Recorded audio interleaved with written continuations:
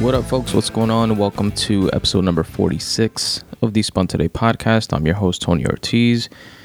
Thank you very much in advance for listening to this episode.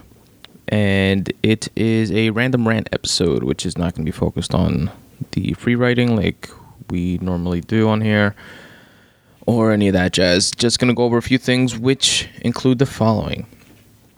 In this episode, I speak about Jon Bones Jones' recent return to the Octagon in UFC 197 and his upcoming rematch with Daniel Cormier to unify the title, the light heavyweight title in the UFC. Conor McGregor's recent quote-unquote power play and negotiations with the UFC executives, and a few TV shows and movies that I've recently watched, being House of Cards on Netflix, Better Call Saul on AMC, Barbershop 3, Deadpool, and Concussion. So stick around if you want to hear me randomly rant. See what I did there about those things. So, first off, Jon Bones Jones back in the UFC. Glad to see him back after, I think, like a year without fighting.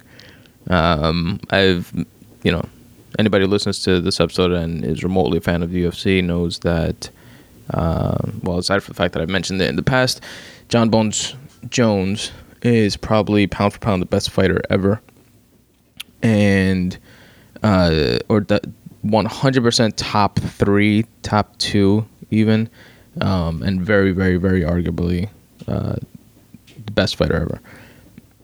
Next to the likes of like a GSP or Anderson Silva in his prime, and Demetrius Mighty Mouse Johnson, absolutely. He's definitely one of those whose just skill level and martial arts abilities and just precision and movement and stuff like that are like super on point. And Jon Bones Jones is one of those dudes.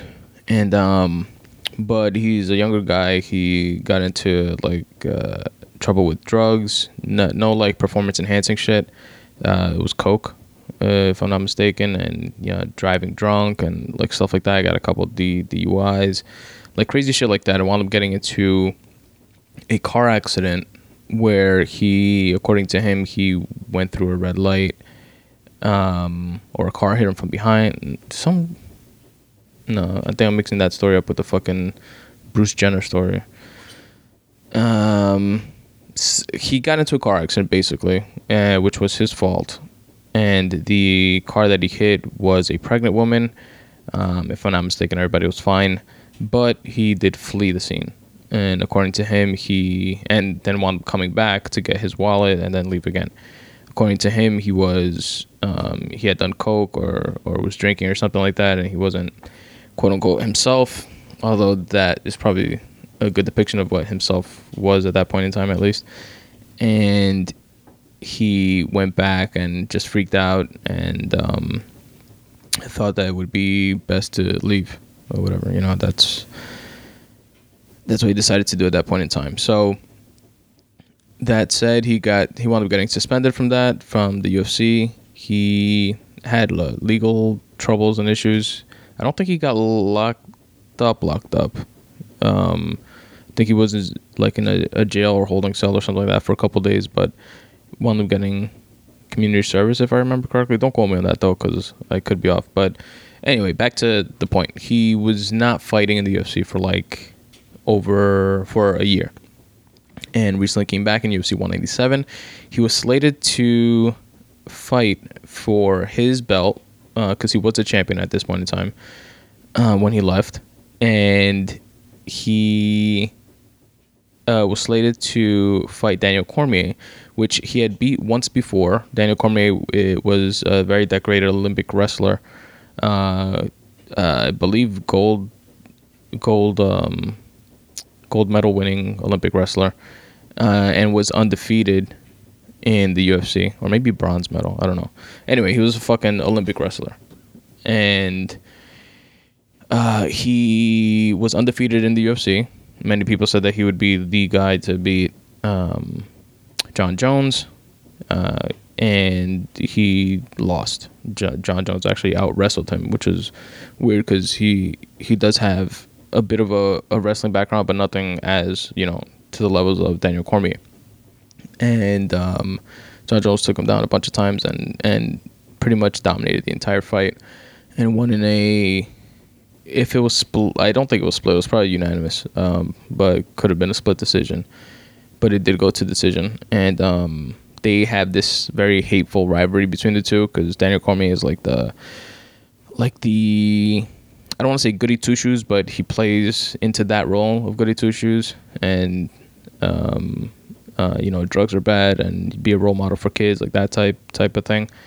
And John Jones, obviously, given his colorful past, I guess, if you want to couch it that way, with drugs and alcohol and just DUIs and legal troubles and stuff like that, falls into the role of the bad guy. But everybody likes John Jones because he's just such a dope fighter. And so in interviews and stuff like that between the two, it's like really fun to watch. So anyway, John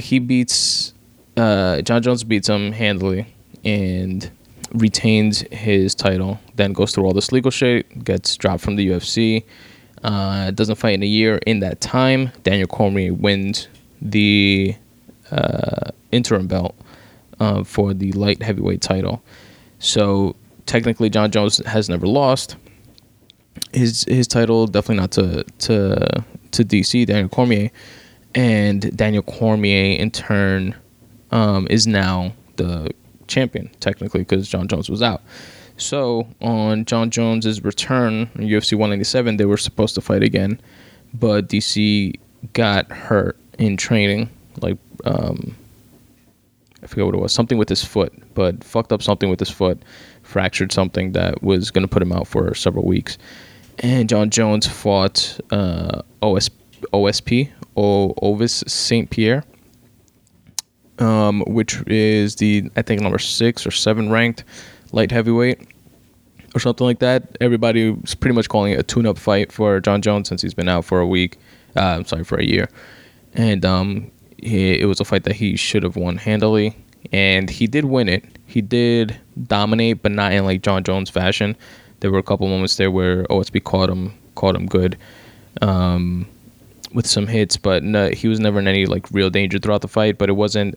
John Jones is known also for like spectacular type finishes, whether they be knockouts or the way he beat my favorite all-time fighter, Lyoto Machida. He pretty much choked him out standing up against the cage, like in such a dope way. He choked him out like in a, I don't know, like a front-facing guillotine. I don't know. He had him like in a headlock kind of thing, and just they were both standing, and Lyoto Machida's back was pressed up against the cage. John Jones felt him go limp, and he pretty much choked him out. He let him go. He just let go and walked away like a fucking assassin.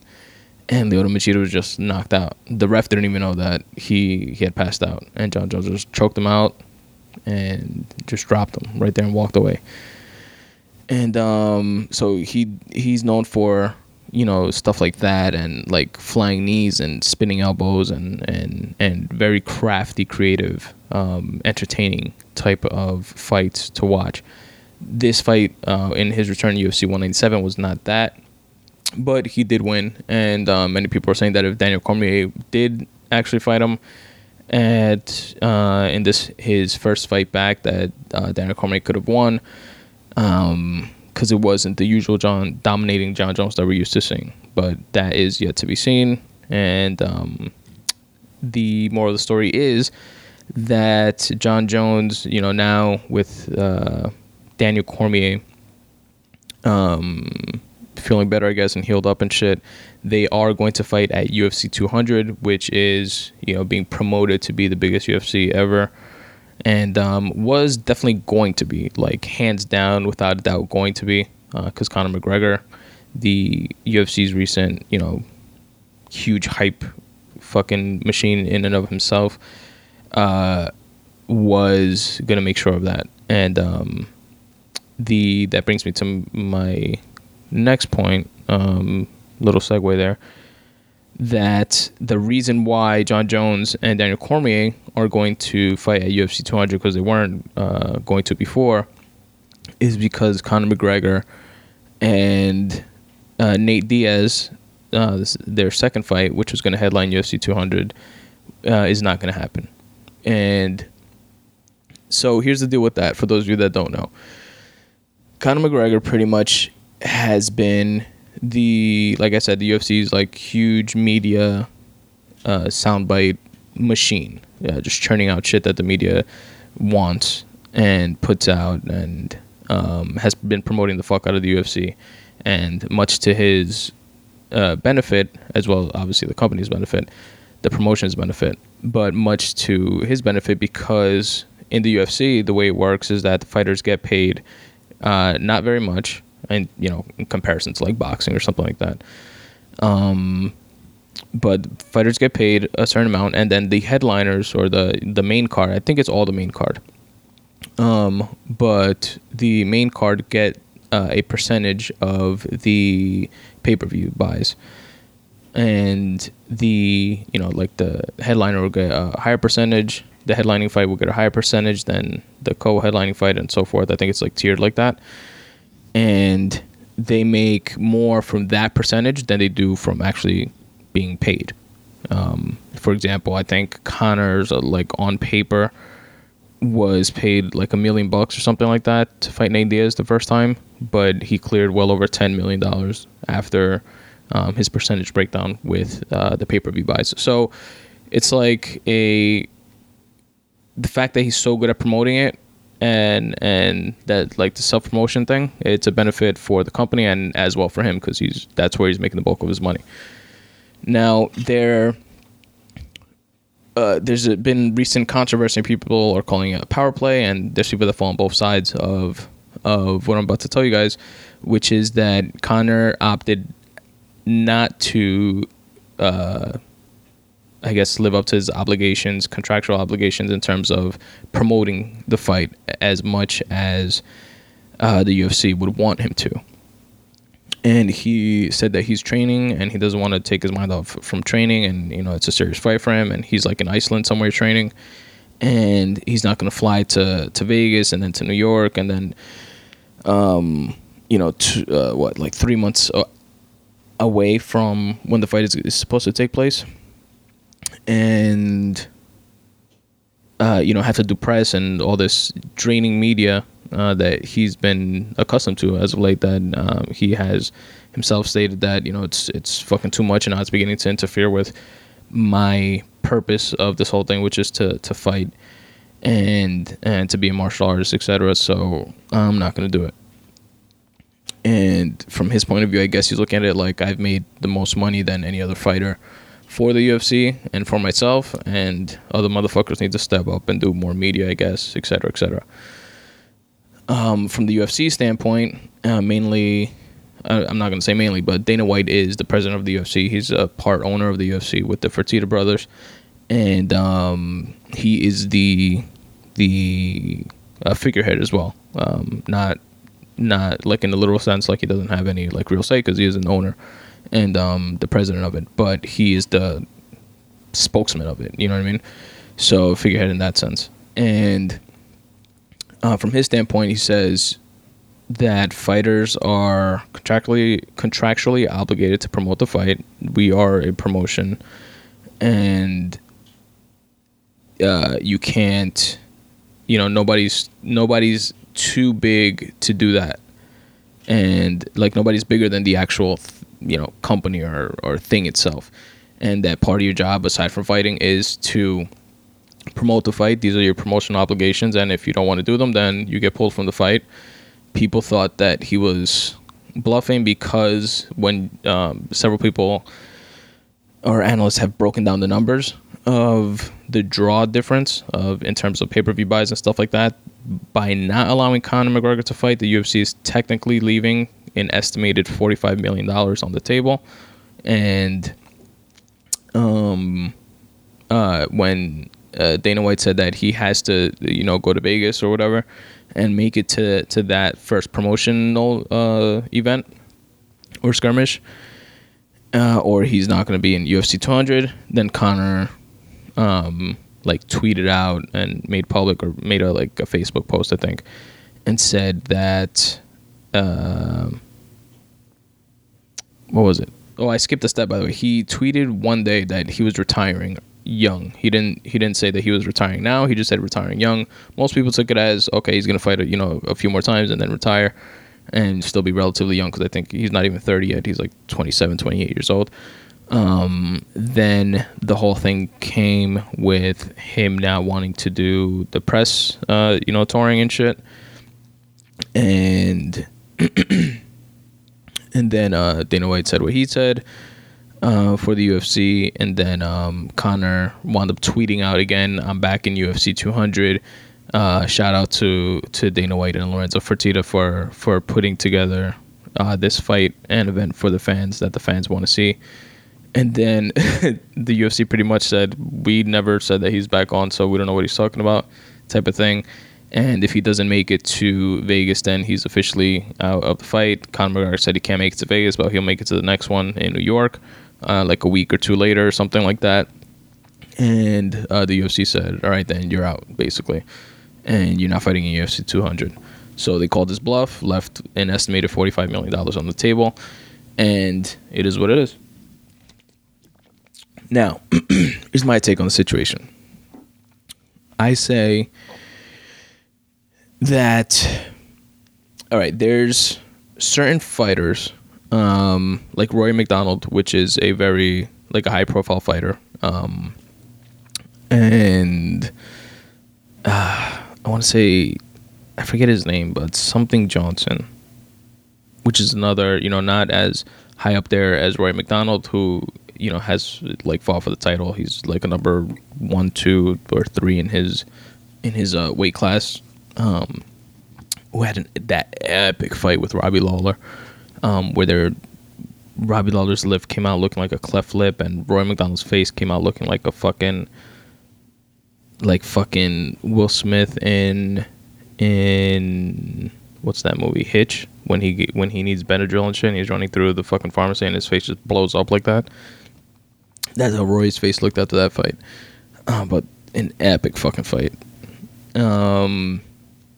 Anyway, a couple fighters have been siding with Conor McGregor and stating, and Conor McGregor's main, I guess, point here is that it's not fair for fighters who are paid to fight to be obligated to do all of this promotion and get pulled away from training and stuff like that, which a lot of fighters have said in the past. And these two fighters have sided, and probably others too, but these are two, the ones that I know, have sided with Conor and that type of mentality and thinking. There are other fighters that, side, like Cain Velasquez and Frank Mir, which I heard recently on Chael Sonnen's podcast. You're Welcome is the name of the podcast. Those of you that don't know, quick tangent here. Chael Sonnen was like the shit-talking guru of the UFC, and just, a big mouth promoter type of guy before Conor came along and just fucking eclipsed him. But he has his own podcast. He's had it for a while. I've never heard it before, but I recently started listening to it. I've heard like 3 episodes, I want to say, and it's pretty good.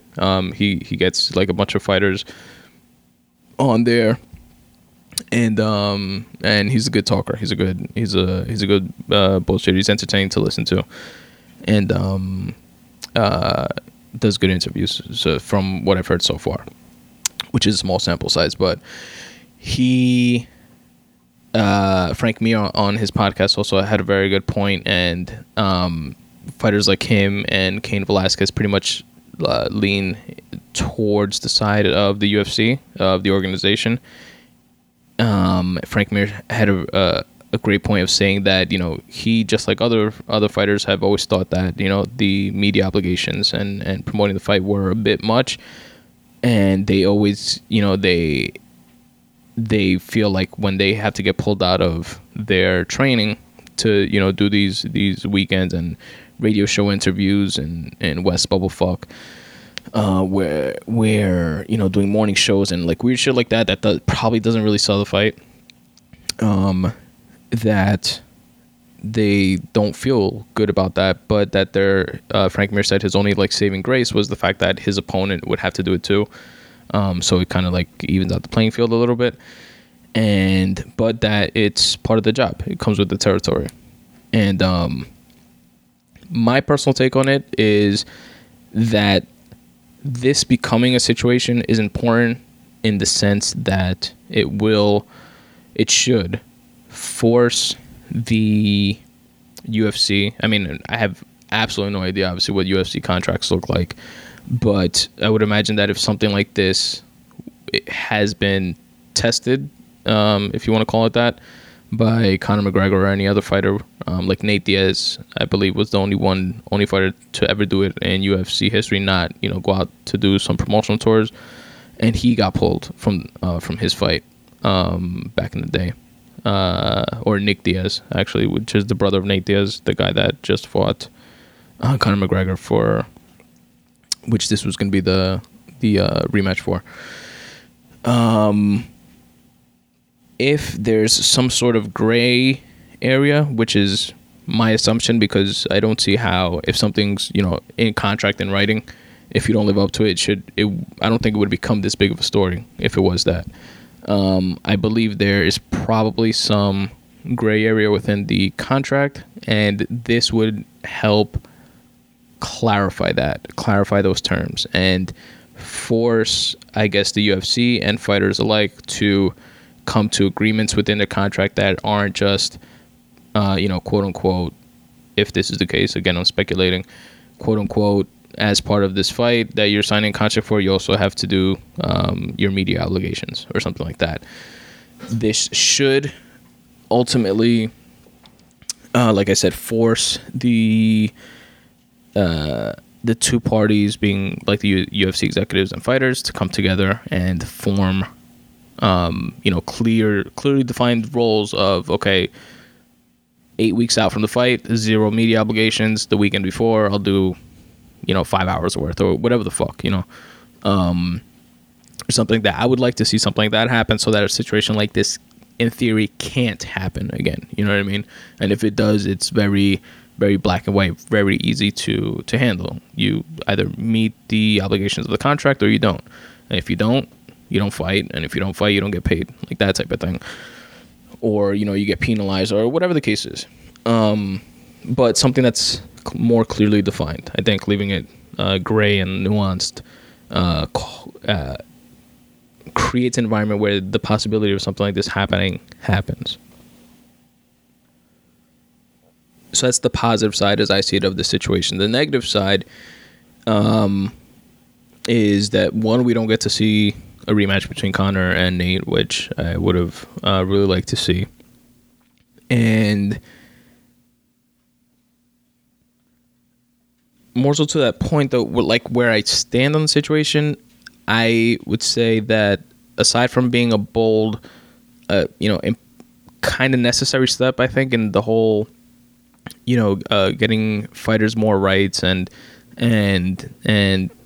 unionizing, if you will, which is something that may come about from this type of situation, and like with the whole Reebok deal and a lot of fighters getting played and getting not getting their quote fair share of things, like in the interim while the UFC transitions into becoming a very huge type of sport, which in my opinion, like the long-term play of the Reebok deal is like a stepping stone in that direction. But unfortunately, the fighters that are fighting now are not benefiting from it, because they used to make more money from the smaller sponsors that used to pay directly to the fighters. And the Reebok deal pretty much squashed that, but it's a better look for the company as a whole, which now gets into like ESPN and stuff like that. And the next stepping stone, maybe like Nike deals and, bigger deals down the line, bigger money deals down the line for the company as a whole, which eventually should trickle down to the fighters. But right now, the fighters that are going through the transition period are getting fucked. So this type of situation, I guess, balances that a little bit and puts a little bit more bargaining chips on the side of the fighters, which is important for them and for like the balance of the sport. So I can definitely appreciate that aspect of it. However, in terms of the rule, like, it is what it is. Like, you're right now, it's not clearly defined, so it's kind of like the situation tips towards the favor of the UFC because it's not clearly defined. So it kind of like say it is what it is, which it is. it's you have to do media obligations. These are your media obligations, and go do them. And so it takes balls for Conor to pull something like this, but he's the person with the leverage that could do it, so it's kind of like noble in the sense too. He's sitting pretty in terms of money, and he has the financial ability to do it. In that sense, he kind of has like the enough fuck you money to pull something like this and leave money on the table, to force this type of change to happen. But taking the situation in and of itself, aside from like that big picture, eventual effects or ramifications of this, the UFC is completely in the right. And how Dana White has said it's not a popular decision, but it's the right decision. I agree with that 100%. You are a fighter. Part of being a fighter is promoting the fights that you're in, and parts of being part of the biggest fighting organization or biggest promoter, being the UFC, is making good on those media obligations. And you've taken it upon yourself, technically, Conor McGregor, to become this entity that the media craves and that the media puts in requests for. So the media requests Conor McGregor, and like Chael Sonnen said, with his funky suits and quirky accent, and that gives like these really awesome sound bites time and time again. The media puts in requests for certain fighters to interview certain fighters, and Conor McGregor gets the lion's share of those requests, just like Ronda Rousey did. And some people say she got burned out from that. And like all the big time fighters normally do get the lion's share of media requests, and Conor is just pushed that to like a whole different level. So, but technically, like I said, it's like a self-fulfilling type of prophecy. Did it for and to himself, kind of, and but much to his obvious benefit, and that's just part of it. So it's kind of like, I don't know if this is going to make sense to anyone, especially if anyone that hasn't seen this comedy special, or hopefully you guys can follow me in making this connection here. But Sebastian Maniscalco, in one of his stand-up specials, he says something that I always like. I resonated so much with me, and I spoke about this before when I told you guys that I saw that special. But see if you can follow me on this one if you guys have seen it.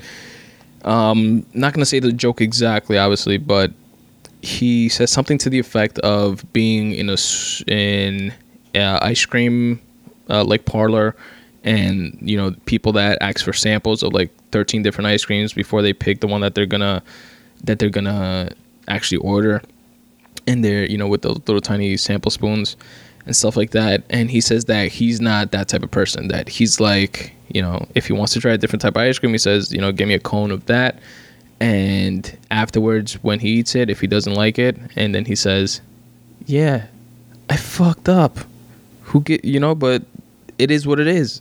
So I kind of liken that type of mentality to how I feel about Conor McGregor's situation. So it's like, you became this monumental behemoth fucking fighter that was able to promote the UFC to like new levels, and your paychecks have warranted it and all that. And now it's gotten to a point where it's fucking with your training and stuff like that, which is like counterintuitive, because it's kind of like it's what got you to the dance type of thing, so you don't want it to encroach in that. But yeah, you fucked up. You know what I mean? Like in that type of mentality. Like, it's not like fucked up, but it's kind of like you reap what you sow, or you sow what you reap. What's that saying? You reap what you sow. That's how it goes. And yeah, it's just part of it. You got to roll with it for now. And by doing what you're doing, it is admirable. And hopefully it does create the type of change where it can spawn a type of environment where the fighters don't have to promote as much, or just use their, maybe they could leverage their like Twitter followers or something like that. Like someone like a Kevin Hart, I've heard, does that with his movies, where he would ink a deal for a movie, and then the producers of the movie would say, okay, and you have 45 million followers on Twitter, you can tweet the movie as well, which will help it do better numbers. And Kevin Hart was like, hey, espérate, that's not part of this deal. Like, I inked this deal to act in this movie. If you want my 45 million Twitter followers, we got to go back to the table and negotiate something else, because that's separate. That's mine. You don't automatically get that from me, which is a smart type of play for fighters that are able to leverage that type of thing. Maybe that's something they could say, you know what, I have to promote, I don't know, fucking 10 hours a weekend or something like that, but I have 10 million followers on Twitter. If I tweet to them a few things, how many hours less can I, how many hours of that 10 can I minus off so I could focus more on training? I don't know what the fucking best way to calculate that shit out would be, but you guys get what I'm saying, right? There should be different ways to be able to accommodate and achieve the same goal. And yeah, that's how I feel about that. Jesus, I've been talking for half an hour already. I didn't think I was going to speak that much on that. All right, so let's get to TV shows and movies. And I'm going to make this kind of quick because I wasn't planning on this episode being so long. I'm going to try to make it quick, but I'm fucking long-winded as fuck. And let's see, let's go through it. So I got 2 shows and 3 movies to mention. House of Cards, such a fucking amazing show. I love politics. I love the peeking behind the curtain sense that the show gives you. House of Cards is beautifully written. It's if you guys haven't seen it, it's about Congress and now the presidency and the state senate, and just like that federal level of government and the underhanded backdoor deals that they speculate happen throughout down there in this functional Washington DC. And Kevin Spacey is just an amazing actor. And there are I forget her name, but Jenny from Forrest Gump, she's awesome too. And there's a slew of other like dope characters and characters with depth, and the writer guy, he's back in this season also. Which was a guy that I think I mentioned to you guys that I saw in the subway in New York City and walked by him. He was also in Boardwalk Empire, and he has a really dope character. I really like his character, probably because I fancy myself a writer, and he plays a writer on the show. And I forget his fucking name though. Paul Sparks. There you go. He played Mickey Doyle in Boardwalk Empire, and he is in House of Cards as well. This season, each season just gets better and better. It's Netflix is just doing amazing shit with the shows that I've seen on Netflix, and like their Netflix originals. And House of Cards is definitely my top favorite one on there. And this last season, I am not done with it, so I'm not gonna spoil anything for any of you. But it is really dope, and I think I'm like 3 or 4 episodes out from being finished with it. So definitely check that out if you guys haven't already. So dope. Recommend it a lot. Next up, Better Call Saul. What a dopely written show as well. Vince Gilligan and Peter Gould, creators and writers of Breaking Bad, which is arguably one of the greatest shows of all time, up there with The Wire and like The Sopranos. Better Call Saul is a spin-off show of that, and I started watching Better Call Saul just off the strength of how good Breaking Bad was and the respect for that show. And Better Call Saul just became its own thing instantly and draws you right in. And that's in my, again, guys, I'm biased with writing. I think everything is writing, which not think, everything really is writing. But you know, obviously you have the elements of direction and the actual acting that is put into TV shows and movies and stuff like that. But I think that I think you can have shitty acting and direction with excellent writing and still be able to appreciate like a project. Whereas if you have shitty writing with really good acting and directing, you don't necessarily get to that same place. So I think writing is everything, or enough of it to be said to be everything. And obviously the other elements are extremely important as well. I don't want to downplay the work of actors like Bob Odenkirk and Jonathan Banks on Better Call Saul, or Michael McKean, which is plays Saul's brother, who plays like a sick role too, really dope role. But the way it's written, the way Vince Gilligan and Peter Gould write this stuff, and obviously the writing team, but the way they plot out their stories, and it's just so fucking awesome. You're so into it. And this season was very, it doesn't let you down at all, and it keeps you in it, and you're waiting each and every episode. You're waiting like to see when Jimmy McGill turns into Saul Goodman, and what the fuck is it that's going to make him turn. And part of me, like when spoiler alert, when his brother falls and hits his head in the copy place, and the show just ends like that on that cliffhanger, you think, you know, maybe his brother dies, and then out of the guilt he changes his name and fucking flees or something like that. But that doesn't happen. And then the way it ends with the brother kind of conning Saul and catching him in his lie and making him confess and stuff like that, and then getting it on tape and all that, the way he pulls all that shit off, and that sick dynamic love-hate relationship that they have. And it's like his brother is not a bad guy at all. He just kind of like resents him. He resents Jimmy, and or not him well, he does resent him, but he resents the fact that more so I think that people love him, and when they shouldn't, because he's not a good guy. And he is kind of like, even though his heart is like in the right place, he doesn't do the right things. And whereas the brother's more of like a straight arrow kind of guy, and did everything like by the book, and feels that he should be getting that type of like love and admiration, which he does get, but only in his professional career, but nowhere else. So it's such a like a deep characters, both of them, and the show just ended beautifully.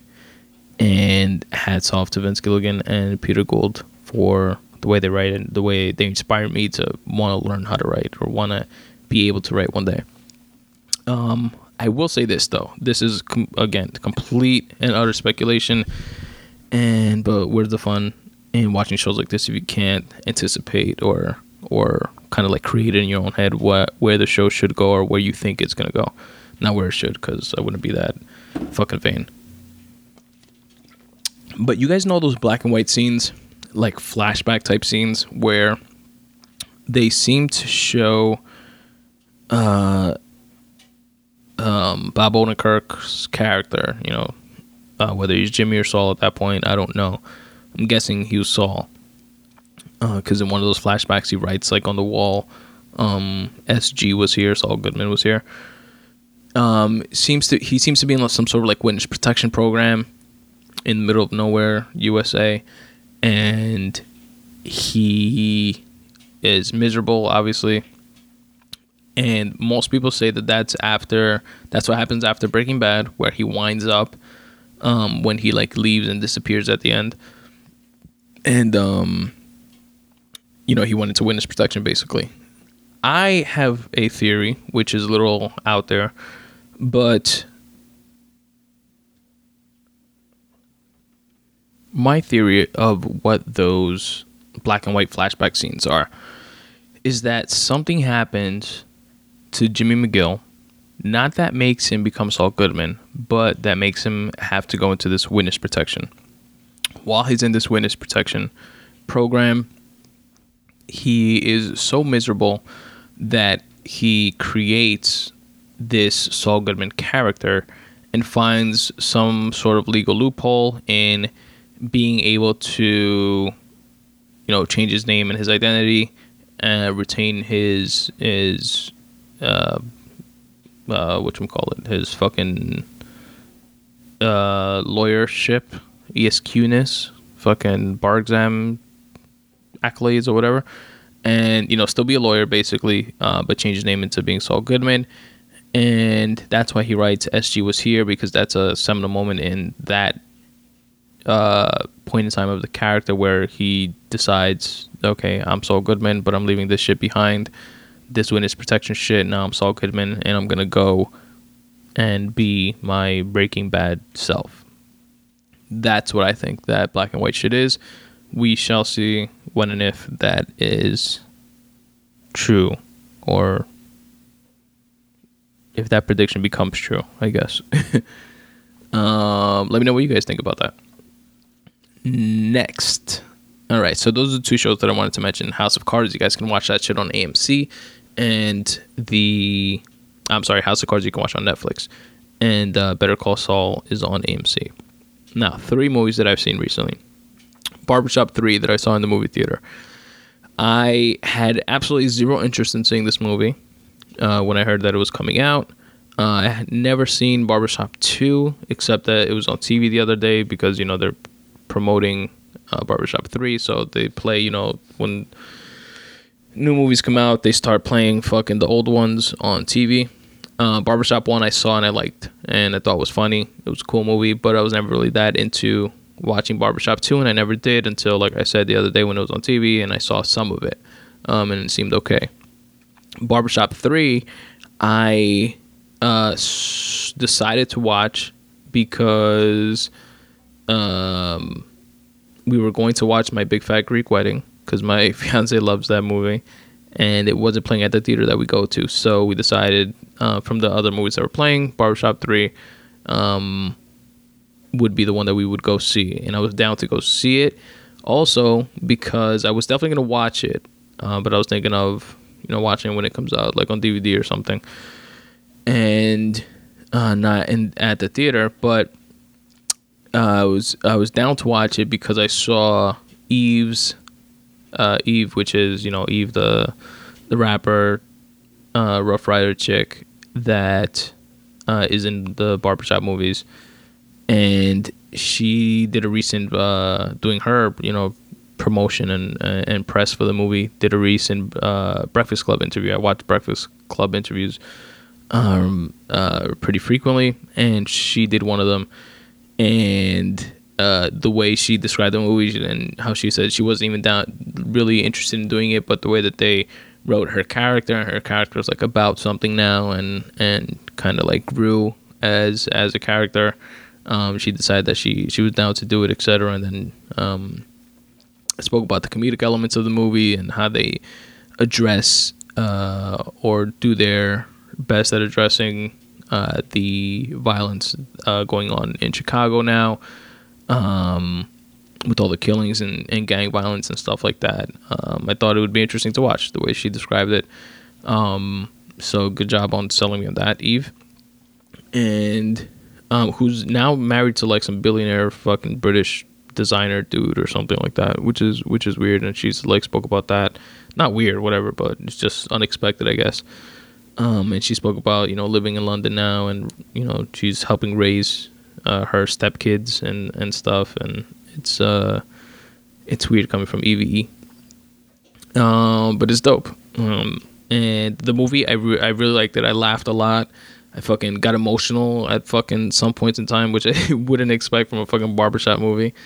And but I'm a little bitch when it comes to certain scenes and certain relationship dynamics within movies. And it was a really good movie. I enjoyed it and recommend it for you guys to check it out also. And check out that barbershop interview with Eve, which, if I'm not mistaken, my midday Monday morning boost letter, which I've told you fucks to sign up for. Some of you have, which you can sign up for at spuntoday.com/subscribe, is a once weekly letter that I send out, and I put 5 things on there: a picture of the week, a video of the week, a podcast of the week, a quote of the week, and a word of the week. In the video of the week for, if I'm not mistaken, last week's Midday Monday Boost letter, or this upcoming Midday Monday Boost letter, which you get midday on Monday, every Monday at 12 p.m. The video of the week is the actual interview with Eve and the Breakfast Club. And I thought it was just a dope interview in and of itself, aside from the movie promotion part, which got me to watch the movie. I thought it was an interesting interview in this, just to see the I don't want to say the growth of Eve, but just her as a person now, you know, from the Rough Rider DMX days, where I enjoyed her music, to see where she's at now. It's just interesting to me, and she seemed like a cool chick, and it was a cool interview that I laughed in and enjoyed. So that became the video of the week for the Midday Monday Boost letter. Check it out. Yeah, check out the movie. Next, Deadpool. I saw last night. Shout out to Raul and Judy. Saw it at their crib with my girl, and it was very unexpectedly good, to be honest. I like Ryan Reynolds, by the way. I enjoy his acting. I am actually probably the one person in the world that I've ever, amongst the people that I've ever spoken to or mentioned, that actually liked the Green Lantern movie. And I like his sarcastic style of comedic acting. And I don't know, I fucking like his movies. And Deadpool, I didn't want to see. I didn't even want to see it. It was like one of those movies where I was like, I don't really ever want to see that. But, you know, unfairly never giving it a shot type of thing. Because the way it was promoted was just so fucking weird. It was like up for comedy awards, and my girl told me that it won like action choreography scene, you know, fighting scene awards, stuff like that. So it's like an action and a comedy, but it was also being promoted, you know, it came out on Valentine's Day. It was also being promoted as a love story. And it's like all those things like don't go together, right? You would think they don't go together, but they did in this movie, and it was interesting. And I really loved the aspect of the fact that it's a Marvel movie, but it wasn't made for, like, not made for kids, you know what I mean? Like, not made in the PG-13 fashion. Like, it's very gruesome, which was cool. It's a shitload of cursing from a quote-unquote superhero, and which you don't expect, which was pretty dope. It's sexual. It's grown up. It's like a grown up fucking Marvel movie, and I enjoyed it a lot. And there was a love story in there, which was cool. And it was a good movie. I fucking enjoyed it.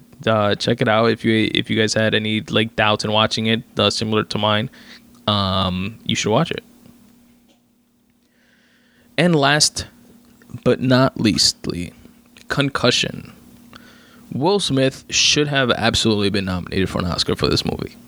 I am officially going on the record in saying that. At first, without seeing the movie. The whole Oscars to black thing, Oscars to white thing, which stems from, I think, it's like a systemic thing. It's not necessarily that the people in Hollywood now are racist or purposely leave out blacks and Latinos from certain prestigious to them awards or whatever, which is not the last. Rappaport says this all the time. The last 2 years, a Mexican dude won the director of the year type of thing, but no black actors that could have been nominated were nominated. And people say, okay, so well, it's just happens to be that there's more white people acting, which could be an issue that could be looked at, or should be rather. And in my opinion, it's more like if you have a whole bunch of old white dudes picking movies, then a whole bunch of old white dudes are going to pick the type of movies that a whole bunch of old white dudes like to watch. And it's kind of like, duh, you know what I mean? So it's like systemically comes from that, and it's not necessarily from a place of racism, or although it could be. I would say more like institutionalized, if anything, or if at all. But it's just coming from a place where old white dudes pick old white dude shit. You know what I mean? If it was the Latin Grammys, or I don't know, that's probably a bad fucking analogy, but you're gonna get a bunch of Latin shit. You know what I mean? So anyway, people say who could have been nominated then that was black, and people have said Will Smith for Concussion. People have said Idris Elba for Beast of No Nation, which I haven't seen yet, and maybe I'll watch it tonight actually. Sounds like a good idea. Because I've been meaning to watch it, and that movie is a Netflix original movie, and Netflix is a shit, so I want to check that one out for myself. But Will Smith should have absolutely been nominated, because I've seen most, if not all, of the movies that were up for like movie of the year, and including Damn That Danish Good Girl. Shout out to Tracy Morgan. Yeah, Will Smith absolutely is. I don't know. He gets flack, I think, for being, from some people, just for playing like the same type of role in every movie. Like he's saving the world in every movie. Men in Black, he saved the world. Fucking, I Am Legend, he was the only person in the world and saving fucking human civilization. Independence Day, saved the world. Like he plays that type of role. You can say that about a lot of actors. Fucking like Denzel, which is not even arguably is one of the best actors ever. Always plays that confident, I got swag and G type of fucking role. You know what I mean? Like he plays that confident, I own the room type of role in his movies. And Will Smith has in my opinion, an uncanny ability, and I'm biased because I've been a fan of Will since fucking The Fresh Prince and since day one. And to see him grow like this as an actor is, like, to me, amazing. But in my opinion, he has the ability to be so good at the roles that he plays that you forget it's Will Smith. You know what I mean? In my opinion. And he did that with Ali, which I saw recently for the first time. I hadn't seen it before. I know I'm mad late on that one. But he did that in this role too, in Concussion, of the doctor that he portrayed, which is based on a true story, by the way, for those of you that don't know, and the controversy of the NFL trying to suppress information about concussions being bad for the players and the effects that they're having on players, and players fucking going crazy and killing people and shit like that. Or, hurting themselves. They didn't kill people, hurting themselves and their families, and just going nuts and dying early from the effects of concussions. And he played this role so well that I forgot it was Will Smith playing it. Like, throughout many points in the movie, I was like, oh shit, that's Will Smith. And one of the biggest criticisms also of the movie is, which was a critique of mine even, just from what's his accent, from listening to the commercials of how they promoted the movie, which again is another movie that was promoted in a way that wasn't good promotion. I think just like Deadpool, it didn't want to make me see it. It made me want to not see it, actually. And Concussion, I just wanted to see it off the strength of Will Smith, and the fact that it was based on a true story, and I like stories like this about industries that are into like some sort of fuckery and how they get exposed, kind of thing. But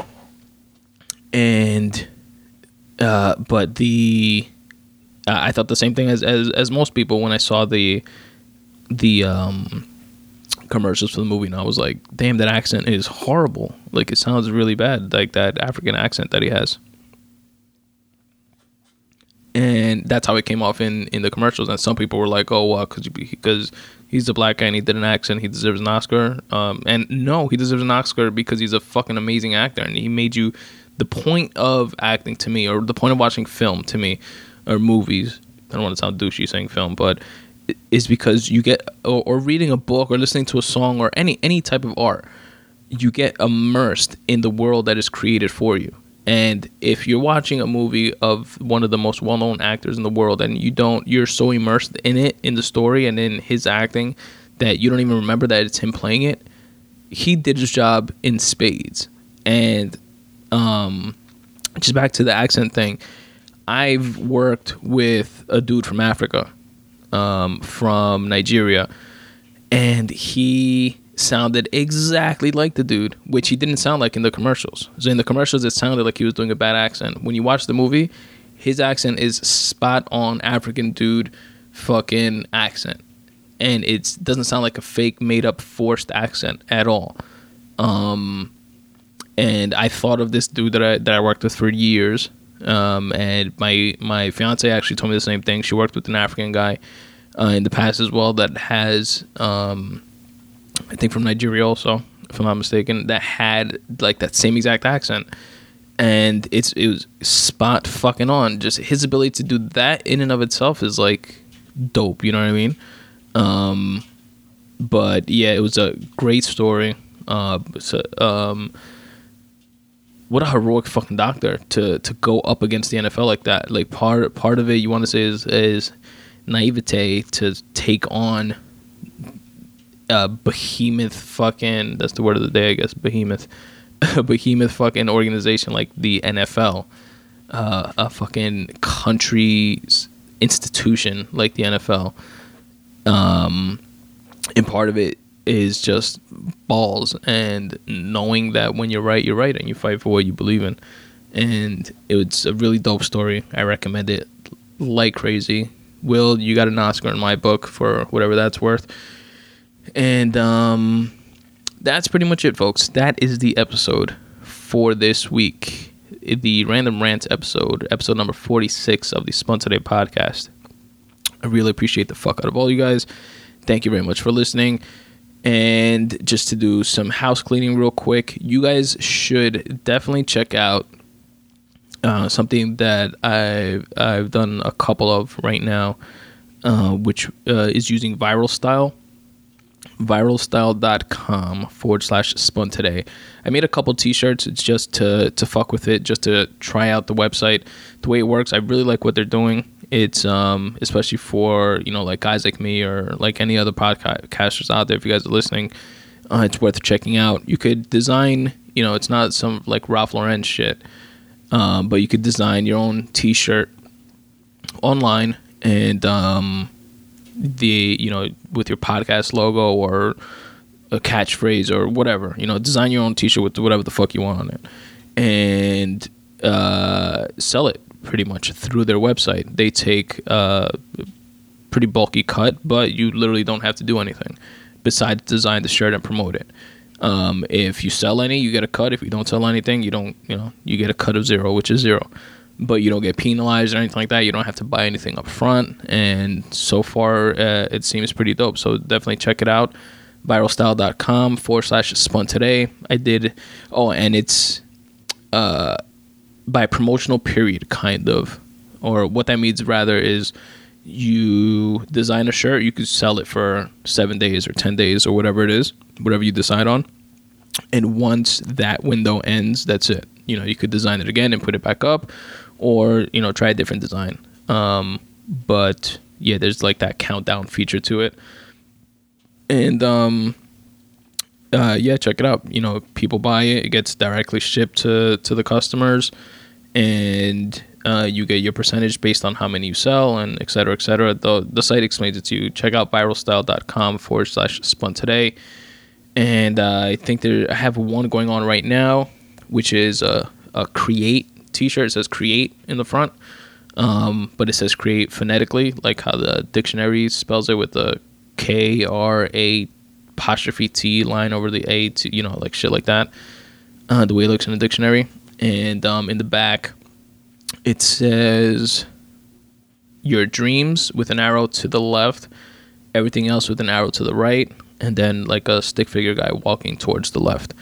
And under that, the catchphrase of this podcast in very, very tiny letters that you probably have to squint to look at, but it kind of looks like a floor under that stick figure guy, which I designed it like that way on purpose. But, and because it's a super ass long catchphrase, which is substitute the mysticism with hard work and start taking steps in the general direction of your dreams. And yeah, that's pretty much it. So check it out. You guys might like it. And use a promo code. This is a promo code which is not my own, obviously, but whatever. If it saves you guys money and it helps promote another podcast, which I'm a fan of, which is no secret, Rogan's podcast, then so be it, right? Why not? It's a win-win.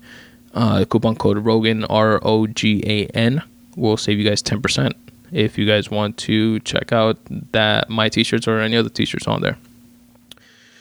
Aside from that, whatever, check out my website, spuntoday.com. You can check out the affiliate links page there and shop on Amazon and iTunes through any of my links on there. I'll get a cut of that stuff and would appreciate it. You can follow me on Twitter and Instagram at spuntoday. Check out the Tumblr page, spuntodaypodcast.tumblr.com. If you guys are into that kind of stuff, subscribe to my YouTube page where all these podcasts go up for free as well. And what else? Rate and review on iTunes and Stitcher. That helps the podcast gain in popularity. Other people get exposed to it just because it moves a little bit. It inches its way up the charts. You know what I'm saying? And that would be dope if you guys would do that for me. On iTunes, Stitcher, or any of your favorite pod catchers like Pocket Casts. Google Play, I hear, has its own embedded podcast catcher on there. And if you guys can find it, let me know how, because I don't know how to figure it out. I have an iPhone, but I downloaded the Google Play app, which I had a long time ago from just for music purposes, but have not been able to find the podcast area. Anyway, that's the episode, guys. As always, substitute the mysticism with hard work and start taking steps in the general direction of your dreams. And thank you very much for listening.